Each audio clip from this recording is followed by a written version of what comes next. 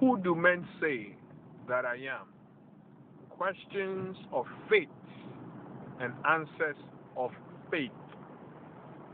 Who do men say that I am? From this dialogue with Jesus and Peter, or between Jesus and Peter, we can see some societal norms and what every individual might have to grapple with in terms of your identity and where people would like to place you. So, in Jesus asking Peter, who do men say that I am, and hearing the various answers, a few things stand out to me. Number one, when your identity is unique, and most of the time, everyone has a unique identity. When your identity is unique, or when your identity is a standout kind of identity, and people have not encountered your kind before, they will try to make it fit an already existing module. So now Jesus is being said to be another Jeremiah or another Elijah. And yet Jesus was in a class all by himself. So why were people putting him in the class of Elijah and Jeremiah? Simply because they had not seen his kind before.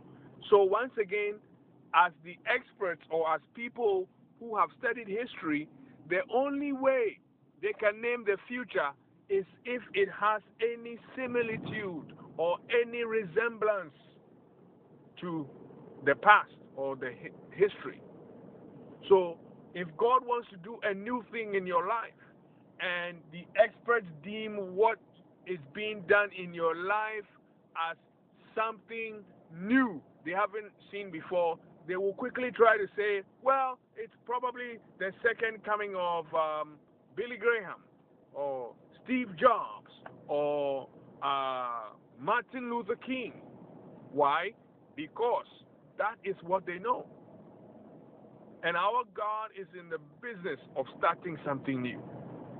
So you have an idea that God has put on your heart to do something, to start a ministry, to do something, to do it new. And the people look at you and then they name you after something or someone that they can identify with. Why? Because they can identify with the new. They can't identify with the new. So whatever miracles Jesus is doing, well, the power is in the mode of Jeremiah. The power, the way he operates, is in the mood of Elijah. Why? Because that is what they are used to. Don't let the limitations of man's knowledge, man's expectations, man's expertise, man's experience, don't let those limitations limit the newness of what God will like to do and accomplish in and through you. The Bible says, behold, I do a new thing. Shall you not see it? Behold, I will make a wellspring of water in the desert. People don't look for water in deserts. So when you show them water in desert, they'll probably think that, oh, maybe it rained or some strange thing. You know why? Because you are not used to seeing water in the desert. So when God tells you that I'm going to bring water in the desert, sometimes it is even better that you don't go and tell the people who have never seen water in the desert, because they will not believe you.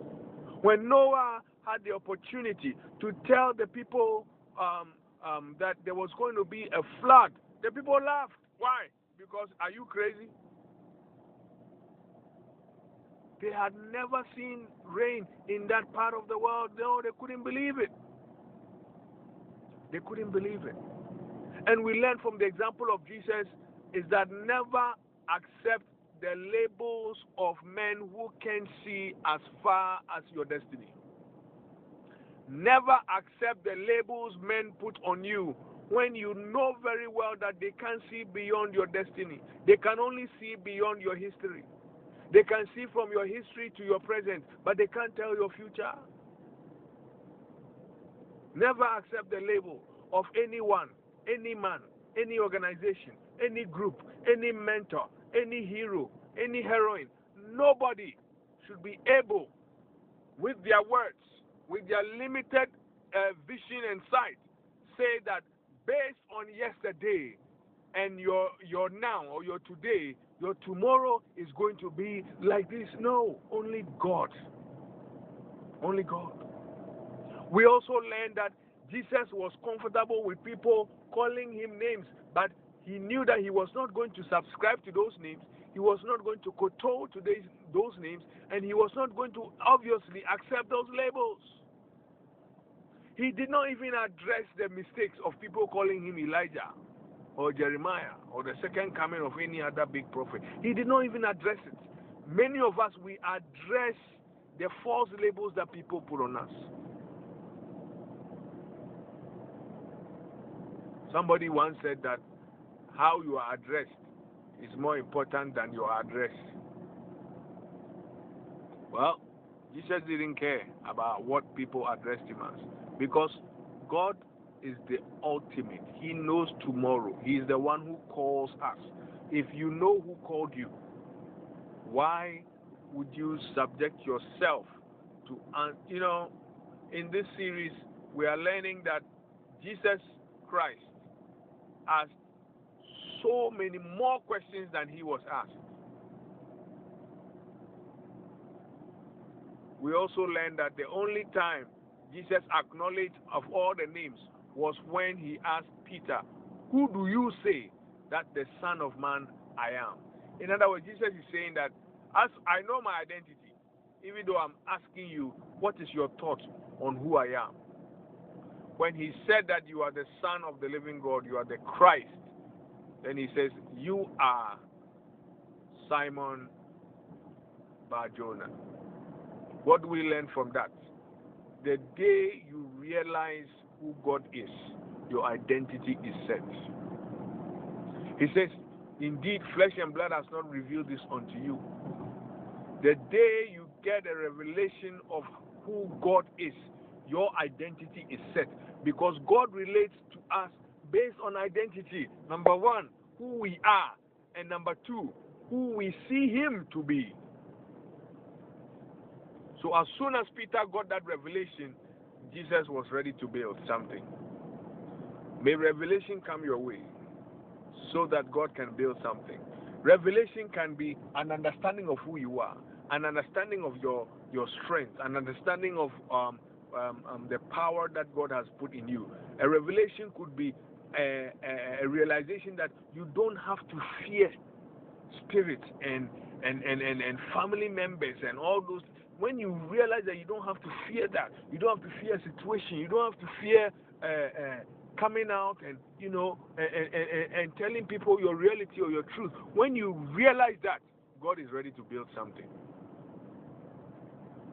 I pray that this short exhortation from the series we are doing, questions of faith and answers of faith, will be a blessing to you. Don't let any man seal your faith when your faith can change things around or turn things around. The Bible says that the partner you partner with is more important. That is why the Bible says that with man it may be impossible, but with God all things are possible. What does that mean? It means that the level of your possibility is dependent on who you partner with. If you partner with man, impossibilities are all over the place. But if you partner with God, nothing can stop what God can accomplish with you. Father, I pray that this word will bless every hearer. I pray that this word will impact somebody's life to start believing what you say about them and not what men may say about you.